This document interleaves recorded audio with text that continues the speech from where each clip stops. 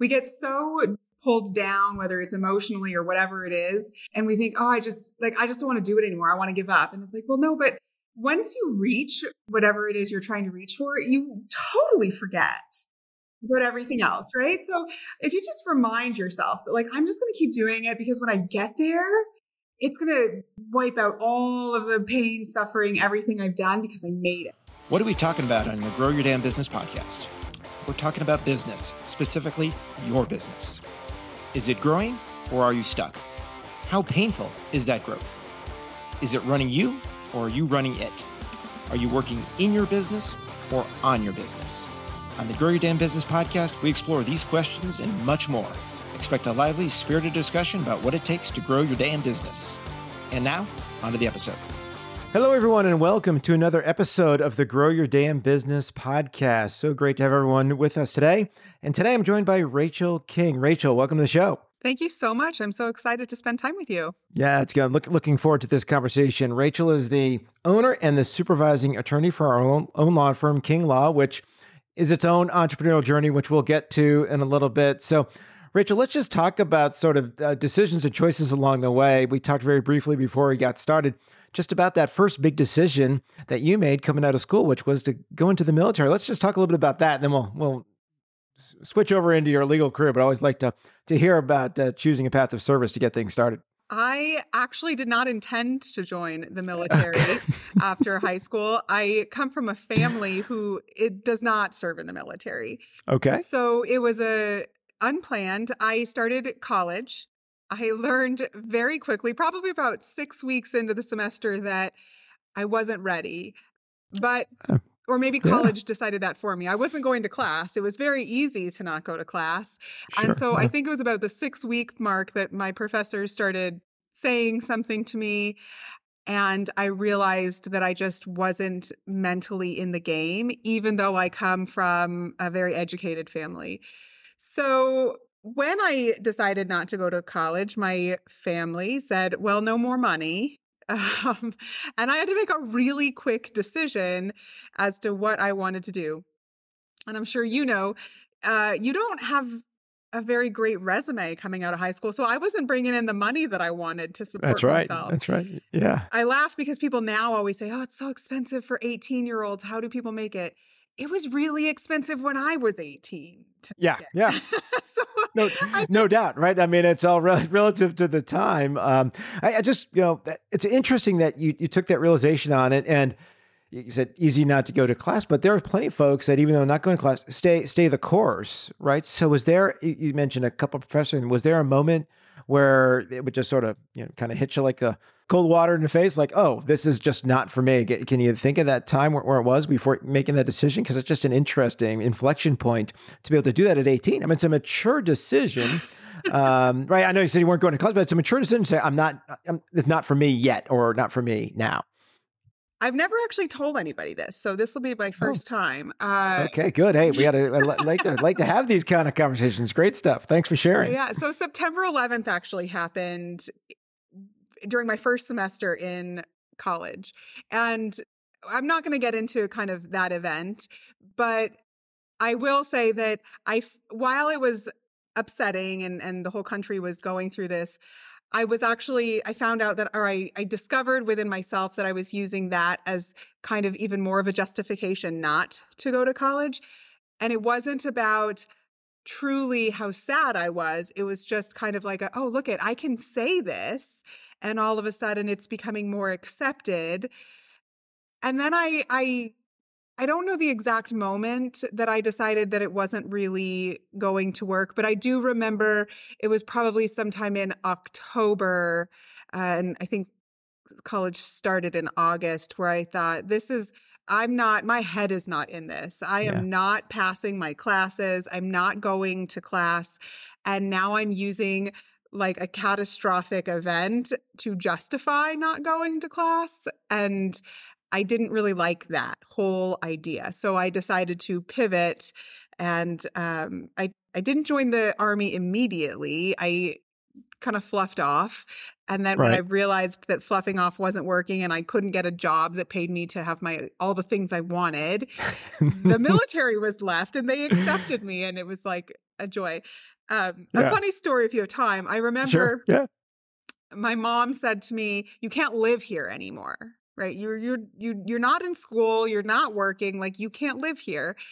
And I remember going to the military, you go through MEPS, and they said, "Well, we can ship you out in 6 months." And I said, I knew myself. So I thought, well, I'm going to have a plan B within 6 months because I'm pretty ambitious and I'm really resilient.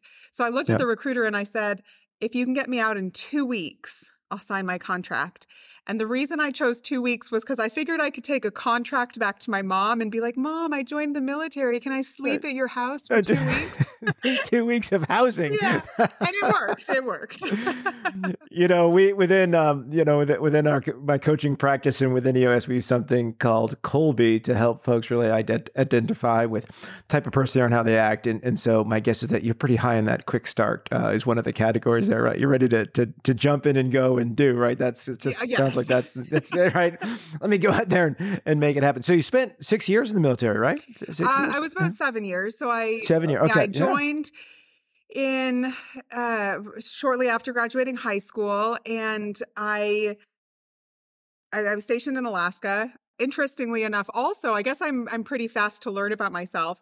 I figured out about 2 years in that the military was not for me. I didn't like taking orders particularly. That's probably why I have my own company. And I also liked doing things the best possible way. And just because of the military structure, when you're brand new, you don't get to tell all the higher ups what to do. So I knew very early on in my military career that I was not going to be long-term, but I also knew, okay, what am I going to do after this?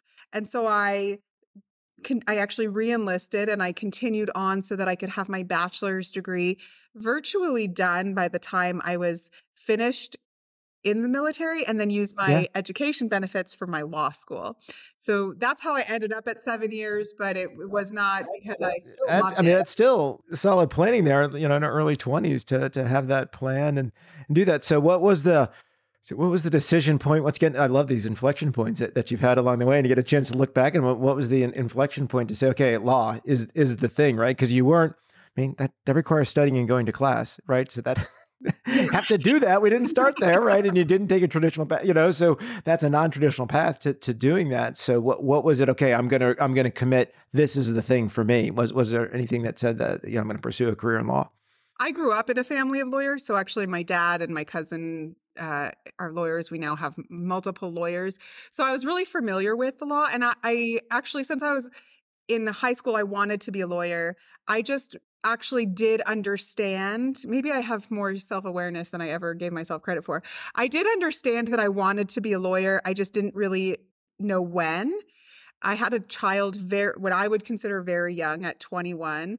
And after she was born, she kind of, kickstarted me. And I thought, oh gosh, I'm already 21. I can't even afford diapers. I got to get this ball rolling if I'm going to be an attorney, as a career. And I didn't want it to be a second career, right? I wanted this to be my career. You wanted that to be the career. Yeah. So that's kind of how I ended up there. When I made the decision to actually become an attorney, the going to school, I knocked it out. I did great in school. There's that quick start again, coming back in, right? I'm gonna do it. We share this in common, but in a different context. So my father was also a veteran. He actually enrolled in ROTC and then ended up in Vietnam. So that was his time. Unexpected. I don't think he was planning on that. That's what happened. And became an attorney. And so I did law school. And as I was thinking about, okay, what am I going to do? I'm going to go to school and go there. He said, well, please don't go into the military and don't become an attorney. That was the advice. He goes, do whatever else he ends up doing. And so, my career path went in a completely different direction. But that advice, he wasn't going to tell me what to do. He was just simply going to say, just don't do these things. So ironically, when I told my dad I was going to be an attorney, he said the same thing. Like, don't do that. It's such a stressful career. I would never tell my kids not to be an attorney, but I will say it's Right. a lot of work and it is super stressful. So it's not for the faint of heart. Yeah, no doubt, right? And the time spent. So let's just talk about. So now, graduate law school. Did you ever work for another firm, or was it I'm going my own path right from the jump? Like, let's talk about you're going to making that decision now that you've got your degree. Obviously, now it's time to go make some money that you've invested all this time and energy into the degree. So just tell me about that a little bit. Then we'll get into your work today with King Law. I knew I was going to, or I planned to open a firm right away. Keep in mind, Yeah. I was much older by the time with a lot of life experience. I'd been in the military for Right. 7 years. At the time that I passed the bar, I passed it my first try. So that was exciting, but I already had 3 children. I'd been married. I was married. I owned a house. Right. So my life experience was at a different point. And again, because I was in the military and I had been separated from my children, because of my husband was deployed and we went through a deployment, my top priority when I became an attorney was to be able to control my environment and make sure that I was available for my kids and that I was available for my husband. My support system was so incredibly strong, and That's I really awesome. credit my Yeah. husband and my children and my parents for supporting me through the law school journey. But by the time I was done, I felt like I need to have them be the focus. And that is not how it works when you're a brand new attorney at a law firm. So Yeah. opening my own firm was required from a work-life balance standpoint, but I'd also owned Okay. previous companies, so I wasn't afraid. Okay. You're not, I have to tell you something funny. My father passed a couple of years back, and we're in the process of cleaning up the house and going through all the stuff that if I mean your parents going through that. And you mentioned passing the bar. I found in some box that he had stored, he had kept a Western Union telegram. So I'd never held a Western Union telegram, but saying, congratulations, you've passed the Virginia bar. You went to law school in Virginia, but you passed Virginia. I'm like, held on to that one, Pops, for a while. That's so cool. It's a really big deal. I know. Obviously, he kept on. I mean, I don't think they had moved 20 something years ago from the house that I had grown up in. And I'm not sure he'd ever reopened the box. So that was kind of left to us to do. I was like, I cannot believe some of the stuff that was in here, but he had kept that in there, that was the telegram congratulating him on passing the Virginia That's bar. so cool. Yeah. Pretty great. Right. All right. So let's talk about the journey. So you've got, you open up your own firm and you said, look, that's what you needed to do from a work-life balance. But obviously, as life goes on, go all in. Let's just talk about that journey a little bit. You get your first few clients. A lot of times when we talk to folks that are starting out their own journey, the first couple of hires are the most stressful and the most critical. So let's just talk about who's the first person or people that you bring on to make a go of this, right? Because you can do a lot of it yourself, but at some point in time, if you're going to have a business, you got to scale the business. So let's just talk about a couple of those first hires and what was that like? And, okay, now someone's on my payroll. My first hire didn't happen until about 2 years in. Okay. So I did all of it myself. I'm a big believer. Again, I've owned multiple companies. I still own multiple companies. I'm a big believer in knowing how to do lots of the jobs. You don't want to do them, but you should at least know. That way you can tell if people are working correctly and you have an understanding of the business as a whole. So also, I didn't have any money. I started my law firm with $1,800 and I hit the ground running again.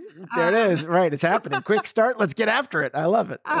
So I hired my first person about 2 years in, and it was somebody I went to law school with, actually, that hadn't passed the bar, that was working on it. So she was really great because she kind of had some legal knowledge. I knew what kind of legal knowledge she had, but she honestly helped me with everything. As many first hires are, you don't really know where they're going to fit. So she did the answering of the phones. She did paralegal work for me. She did a lot. And she also she was with me for about 3.5 years. She taught me a huge amount about how to be a lawyer and how to run a firm, because even though I'd come from lawyers and I'd owned other companies, every business is a little bit unique. And so I was, fresh off the bus or whatever. Sure. I mean, so you mentioned influence of your father. Did he work for a firm or did he own his own practice? He did both. So he worked at firms. He also owned his own practice. He kind of went back and forth over the years. Now he's still practicing and he has his own firm. So I Yeah. did actually rely very heavily on him and my cousin Sure. for how to do things because they both had experience owning their own firms. But it's still hard, it's your license on the Absolutely. Yeah. line, it's your Yeah. shingle, it's everything. So my first hire was Carly. She's great. She's now passed the bar and is doing amazing things at the law firm she moved to. After Right. that, it was a receptionist because I didn't realize how quickly the phones start ringing, right? Which is a good thing, but It is a it good takes you away thing. from what you got to do. That's actually, yeah, it's an interesting thing. Yeah. So that when the phone's got, you need, these are the critical things that have to You happen. don't, and Yeah. when I first started practicing, Scott, I wanted to practice how I wanted to be represented, right? So it was really Okay. my Yeah. goal to provide a representation that was consistent with being a millennial, but also consistent with how I would want to interact with an attorney. I didn't, and I still don't like big, huge marble offices. So I answered the phone myself, and that was one of the Yeah. selling points when I first practiced. Then, as you start getting new clients and having income, leads, but then also current clients, it got out of control quickly. And so Sure. I ended up bringing two people on that within the 2-year mark. They were very close together. And then since then it's kind of snowballed and yeah. That's awesome. One of the things that we spend a lot of time talking about with clients that are within the world of running an EOS, but just even those that are considering how they're going to expand and grow their businesses are those first few hires, and when do you choose to delegate that work that you can do, but you shouldn't be doing, right? You're Yeah. obviously better leverage doing that higher value work. There's a great book I reference often. It's called Who Not How, but it's about finding all the right who's. Don't and let them do it. Like them do Yeah. they're really good at that, right? So you hire a good receptionist. She's really good at that. Yes, you can do it. It's nice face, but that's not a good leverage point for the attorney, right? Right. So And I tell clients too, because it's a really hard thing to let go. You put all your passion into your absolutely. company. And Yeah. my husband owns a company too, and I still have to remind him to this day, you just give them what you don't want to do, right? It's okay to answer the phones all the time. If that is like your heart and your soul and your Yeah. baby, then don't give it up. But if you don't like it, give it to somebody else, let them do it. And at this point, I can say that much of my staff do it better than I do or I could. But And they're better at it. They like to do it, right? yeah, And so what we often find and work with our clients is that the thing that you don't like to do, someone else actually really does like to do. yes. So let them do that, and then you can go do the thing that you're really good at, right? So we call it, delegate and elevate to your unique ability or to your superpower. So they have powers, you have powers. Like let's getting folks doing what they're really good at and they like to do. So critical, but you're right. It's tough because there's always that balancing act. When do I go make that investment into that person or people to grow this thing? And it typically happens too late because people wait for the dollars before the person. There is a lot of compelling cases where you make the investment first, Before. and then it's gonna come back to you in tenfold because you've actually now created up and freed space to go do the thing that you're really good at. So Yeah. it's a hard place because it's your money and And it's in your pocket. I always look at absolutely. new Yeah. hires, and I tell companies this as well. The plan that I put in place when I'm hiring either a new position, right? So these aren't creating or replacing, these are new positions Right. because that's fresh money coming out, is I need to budget for 3 months of training, 6 months of becoming reasonably proficient, 9 months of them actually relieving some of the stress from the firm, and then by 1 year I expect somebody to be profitable back to the firm. But Okay. I think you have to have a realistic expectation of Sure. how this is going to cost and be able to see, okay, well, if I can commit financially for a year to this person or to this position, not necessarily this person, but this Sure. position, then in a year I will be making so much money because they'll either be creating an income for the company or it'll free, yes, me up to go do something else, or Frees you it'll up. free other staff up. Yeah. Yeah. I mean, this is such an interesting topic to me, and I wrestle with it. I try to talk to my clients about it and folks that come on come on the podcast, we talk about it and when do you do it? And more often than not, what I hear back is do it before you think you're ready. Just get ahead of it. Don't wait for it. Because if you wait to have all the revenue to justify what you're estimating in a year or 6 months, whatever you decide that is the return that you're going to get on making that decision to hire, it's going to be X more double that length of time if you wait until you have the dollar in your pocket, because you can't do it all if you wanted to grow. No, and then it ultimately ends up your business suffers, right? Because you waited so long to get the revenue, so you were really busy. So then something has to give, and it's, in my experience, it's typically the customer service or the product that you are providing, because you can't do it all and you didn't bring the right people on. Yeah, that's exactly right. You can't get to everything, and it's funny because some folks starting their business, they'll wear that as a badge of honor. Like, I can do everything I'm doing, and they're running around 78 hours a week, and they said, "Well, why did you get in this business in the first place?" "Oh, I wanted to be flexible, make my own hours, and control everything." "Oh, you're working 80 hours a week, so yeah. What did you actually really want to get into this business for?" And you forget that because you're in the middle of it, and you're in the middle of the stew. You can't get your way out of it. It's a pretty common theme that we talk about, getting our entrepreneurs to let go of the vine, trust others.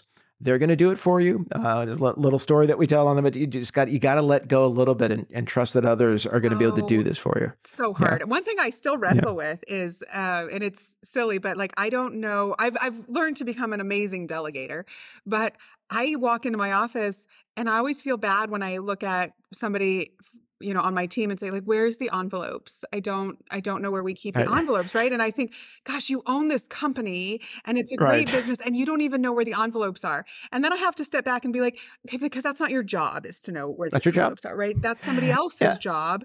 But it does make me feel odd sometimes. It's funny you bring this up. I was on a call earlier today, and I'll leave the company out of it. The person was saying something, but she's really done a great job growing her company, and it's gotten large. And as she said, just recently, for the first time, a client came on board. She hadn't met the client yet. It had just gotten to that place where someone else was sold the client, on board of the client, could do the work for the client. And as the CEO now of this growing firm, she didn't have that access like she did when she knew the ins and outs of every client when you get started. And I know it's a little bit different where you are just because of the interaction, but it was just interesting for her to say that and she had to get okay with it. Like, I have a team that's going to do that. I'm thinking about the strategy of where we're going next. And as businesses grow, this is what happens. And that's a hard thing, right? But that letting go a little bit more each time is what's going to allow you to make some of these jumps. It is. It's really hard, but it's necessary. Sure. So let's talk about a couple things along the way as you're growing this. You mentioned it took a couple years to hire that first person, but as the phone started ringing, had to get going. I'm going to get both sides of the coin here. Let's just talk about something that you're sitting here today. You look back and said, wow, wish I hadn't done that thing. So kind of that lesson learned early on that you can go back to and realize, okay, I'm going to grow and learn from that one. And then we'll flip around to the positive side, what was real catalyst for your growth. But let's say, what's that lesson learned from early on? If I could go back and do that differently now, what would that be? If I could do it all over again, I would not be friends with my staff. That was a really hard, long learned lesson. And I know that there's people that probably disagree with me, but my first hire, Carly, she was from law school. She was amazing. She was we became really good friends.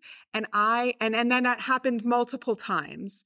I had a really hard time separating myself out and being okay with being the boss, being okay with this. I wanted to be friendly, and it made it so that I couldn't lead correctly. It made it so that I didn't make decisions that were best for the company all the time. And again, it was a really hard lesson for me to learn. I lost everybody that I was friends with within the company. And now I think I'm a better boss. I think I'm a better business owner because I really am okay with not being friends with my staff. And that does not mean that I don't adore them and care about them and want what's best for them and growth. That is not what I mean. I just mean, and maybe you know this, so you know what I mean when I say friends, I can't be friends with them, right? We're not friends. No, I totally get that. And this is a very you're hitting on some very common things here that we end up discovering when we talk to our clients. And so you're not alone in that, is that the first few hires are folks that you know. You do have an inherent trust because you know them on that personal level. What we find a little bit differently than you described is that along the way, as your business grows, what you thought you hired them for their ability, right? Their superpower, their unique ability. You don't need that anymore, or you need it to be done differently. And then it becomes really tough, because if they are your friend, you have to realize, well, just because we're friends, this is actually the work that I need you to do. And I'm not sure you can do this work, right? So as you define those roles, it suffers. You, or something often stops you, right? Stops you from making the corrections. That's pretty, and then it hopefully doesn't implode, but Well, the business suffers that way, and it's tough. You're mentioning friends. A lot of my peers who have been working with EOS and helping companies run on EOS for a long period of time, they deal with a lot of family businesses. And this is very common, right? You have 3 or 4 siblings, or the business passed down, and the father's trying to hand it over to his sons or his daughters, or however it's set up. But we have to make a distinction. Just because you own the business doesn't mean that you have the right to work in the business. And that distinction is there because oftentimes people aren't capable of what needs to be done to move forward. And if you let them hang around, the business stalls or goes backwards, even worse, right? Or doesn't make it. And it's really, really hard conversation to have, friends or family. Yeah, I hired my mom. And I love my mom. And that was the worst mistake I ever made. Yeah. It caused us it completely destroyed our mother-daughter relationship that we had. And then we ended up, I don't know if she would admit this, but like having a horrible, very hostile relationship for about 2 years after she left. And I would never hire, my friends, my good close friends will come in and be like, oh, I know your secretary quit. So let me just come in and answer the phones for you for a minute and I know they mean well. And I always tell them, it is not that I don't believe you can do it. It's that I can't cross that line anymore. And so you're my friend. You're not going to work for me ever. It's not you. It's me. Yeah. This is going to be better. This is going to be better in the long run. It's going to much better. And well, great lesson that you can now apply again. So you had hurt a couple times, but didn't slow you down so much. So that's the lesson learned, to go back in time. So what was the catalyst when you really said, okay, yeah, I'm out there, I've hung my shingle, the phone's starting to ring, I've made a few hires, but we're gonna really jump forward. What 1-2 things really served as catalysts for growth for you, and if you can pinpoint them, that has allowed you really to surge forward with your business? When I first opened my firm, so this was fairly near the beginning, but I think it has carried through, and it still is something that I really, really focus on. I entered the legal community where I live at a time where I didn't think, maybe I was just oblivious to it, but it really seemed that the legal field was consumed with the previous generation and that it didn't have a whole lot of newer attorneys in. And I got a lot of I would say a lot, but maybe in real life it was only 6, but that came to me and kind of criticized how I was going to practice law, right? They criticized everything from what my choice of clothing and attire as an attorney to, my business cards. Like, it was just, I was nitpicked. And it was by the older generation, right? So that really, I thought, I'm going to do this my way, and I'm not going to look at any other attorney. I'm going to do it how I want. That was one of the reasons I started my firm. I'm going to practice how I want. And, I don't know if you've heard the saying, I'm a runner. So, there's a saying that goes around, I guess, in all sports, that like, you don't win a race by looking behind you, you win a race by looking ahead. And I get people that say, like, what are your competitors doing? And I can honestly tell you, I haven't a clue, because I don't pay attention to them really. I do what I want. I try things. And I really think it all stems from the fact, probably my whole life, but that I felt so heavily criticized for how I wanted to do things that I was like, I'm not going to pay attention to any of you. I'm going to do my way. I'm going to stay my lane and off to the races. Yeah.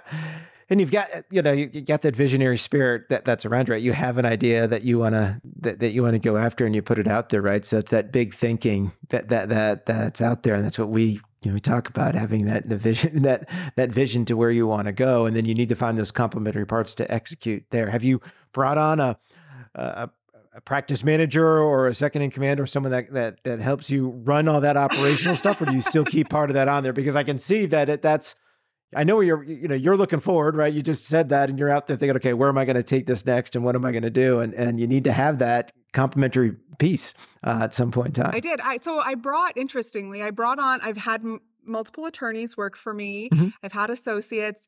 And last year, actually, I made a shift to not bring on any new associates. I'm the only attorney at my firm right now. This was a very thought out decision because I was battling with, am I going backwards or am I going forwards? Sure. And so I thought, well, I want to take my firm in a little bit different direction. I want to focus on litigation, and I have an amazing support staff team. So I don't have what you would say like a practice manager or an associate attorney. I have a supervising paralegal who's probably she's the one that texts me all the time and reminds me of all of the things I forget. She stays up late with me at midnight when we're trying to figure something out. And then I have a client liaison who really is there to help with all of the client management. But I am the team leader at my firm, and that's really important to me. When I was saying, you don't give up what you don't want to do, I really try to provide a certain kind of representation. And so me being the team leader is really important.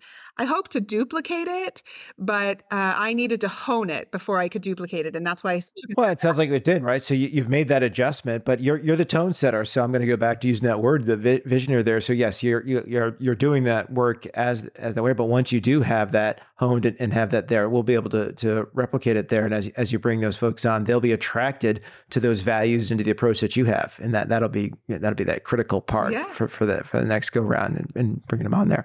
So where you go next? You mentioned a shift here. So you're now practicing and focusing on litigation, and to your credit, really making a lot of what I would say investments just in your brand and putting yourself out there. Made some media appearances as well. So I think it's great, and this is one of the things that I do believe sets apart what why I was so interested in talking to you. So where are you headed next? What's next on your visionary mind? I've really worked hard, again, like I said, to provide a representation that I want. And so I'm trying to, become an expert in, the areas that I practice, specifically within litigation. I'm better at litigation. So when I made that's one of the reasons I made the strategic shift, was because I wanted to get out of some of the transactional work I was doing and really focus on what I'm really good at and what I enjoy the most, which is being in the courtroom. And pairing being in the courtroom with what I have learned over the years are the 5 essential, I call them resources, the big 5 in a litigation. And I think if every attorney and client kind of demand that we use and consider all 5 of these resources, then representation naturally gets better, case outcome really gets better. And so that is kind of my goal moving forward, is to become the best litigator that I can be, considered an expert in my practice area, and then being able to share this concept with proof of concept, which would be my success, to show that this is not only best for the client, but it can also be really good for the attorney. So we'll see where that goes. Yeah. Can you share the 5? I'd love to hear them. Share them. Let's hear it. So, they're out there. You teased us a little bit. So what are the they? big 5? Well, there's the facts, right? So the facts that are in a case, but I define the facts as the evidence that actually gets put before the court, not what happened, because those are different. There's money, time, there's goals, and then probably the one that's not considered is the emotional stamina to go through a lawsuit. In every case, we have fixed facts. We can't change them. In every single case, we have an amount of money that the client is willing to dedicate to their case. So I'm not talking about money that I want to get back. I'm talking about how much money are you willing to invest in your lawsuit. We have a fixed amount of time. It could be somebody who's passing away or sick, or their house is about to get demolished. There's a fixed amount of time that we have to handle the case. There is ultimately the client goals. What are trying to do. And then again, I think the one that's not recognized at all that I hope to bring to the table is how much emotional stamina does a client have to participate in this lawsuit? But the real key with these, Scott, is that they have to be reassessed all the time Yeah, because the throughout, I would guess strategy it because changes, it's got to change from the beginning. And Yeah, I for don't sure. Yeah, think that, I yeah. think a lot of people come in and they tell their attorney, I want to win. And the attorney's like, yes, you're going to win and you're going to get $1 million. And maybe they get $1 million. But at year 2, they're like, I don't care. I just can't handle this anymore. That needs to be a factor that goes into all 5 of them, equally important, that need to be considered and reconsidered and worked through and explained and understood by the attorneys, the paralegals, and the clients so that the right strategy is developed through the case. So those are my big 5. Awesome. And thank you for sharing that and for indulging me on that. So thank you for doing that. Well, I did want to make sure that we give you a chance to talk a little bit more about your firm, but I want to get to know you a little better. So we always ask our guests these 5 quick questions. So I'm going to go ahead and do that for you. So first question we always ask is, do you have a favorite sports team or athlete that you like? I really like Eliud Kipchoge. I'm a runner, so he just amazes me. Awesome. I used to have a running career. It's long in my past, but I did run the half in San Diego twice. So That's fun. done that twice. Been a while since I did that though. What would you eat for your last meal? Oh gosh, probably the same stuff I eat every day. Really? This is guilt-free now, so I you got know. opportunity. Sushi, probably. I'm a big fan Okay. of sushi. Nice. Do you have a dream vacation spot? Something you've been to or a place you'd like to get back to? So my dream vacation spot is always someplace I haven't been. I'm not a Okay. big fan of, there's so many places to see. I'm not a Sure. big fan of going back and back and back. Yeah. Okay. And do you have a favorite movie or TV show, like something like to rewatch or maybe something you're watching now? I don't make fun of me, but I love Hallmark television. I think it's because my job I is can so make fun of you a little bit for Hallmark television. Well, I want to explain. My job is so high drama that I love all of the low drama. I love the happy endings. Like I just really like when I'm watching TV, it's to decompress, not to get all tense. I pick on my daughter about this all the time, but it typically features a gazebo and a rekindling of a high school relationship. He went off or she went off to the big city. Then they've come home and, there's a gazebo and it's snowing. That's my typical Hallmark. It totally is. And I sometimes wish that like the really because it's usually a powerful woman, right? The really powerful That's woman right. doesn't end up with like the handyman. Like, why can't she just have a nice dude who also is successful? Awesome. And do you have a favorite quote or piece of advice that you kind of fall back on a turn to whenever you need that little inspiration? My favorite quote was on a big, huge Adidas poster when I ran my first marathon and I wanted to quit. And I had already given myself permission to get to the first or the next aid station and go home. And I turned around this corner and there was it felt like it was the size of a building. It probably wasn't. And it said, Right. all the pain you're feeling now is nothing the finish line won't cure. And I finished the marathon and I apply that to absolutely everything. Like there's a grind, there's sucky things that happen. And if you just embrace the suck and know that there is a point where it can't get any worse. And so just keep pushing through. So that's kind of the saying I keep going back to.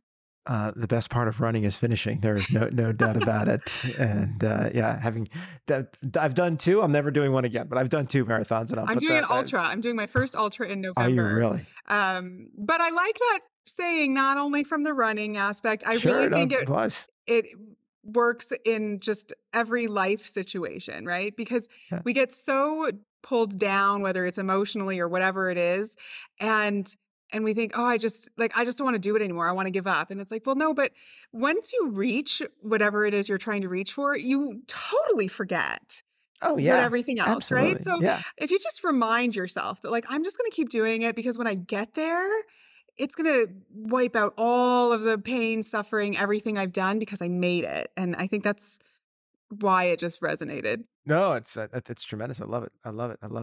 It's been absolutely fantastic. Kevin, I really enjoyed the conversation. Thank you so much for spending time. And we did have a little technical difficulty, so hopefully that's not noticeable here in the final product. But Rachel and I worked through something in the middle there. We got it all straightened away here with the version you're hearing. Rachel, where can folks find you and learn more about your story and learn more about your firm and your plans for the future? My firm is The Lawyer King. It's on the web, and also I'm on all of the socials at The Lawyer King. And then everything that I'm doing personally is rachelkingattorney.com. So you can find out about what I have going on professionally outside of my law firm. But I would love follows, shout out, ask me questions. I'm a big fan of sharing knowledge and engaging. Thank you so much. Appreciate that. Rachel, thanks for taking time out of your afternoon and your busy day to join us here on the Grow Your Damn Business podcast. It's been my pleasure having you on board. Thank you so much. I've had a great time. Thanks, Rachel. The Grow Your Damn Business podcast is hosted by Scott Goodrich, a professional EOS implementer.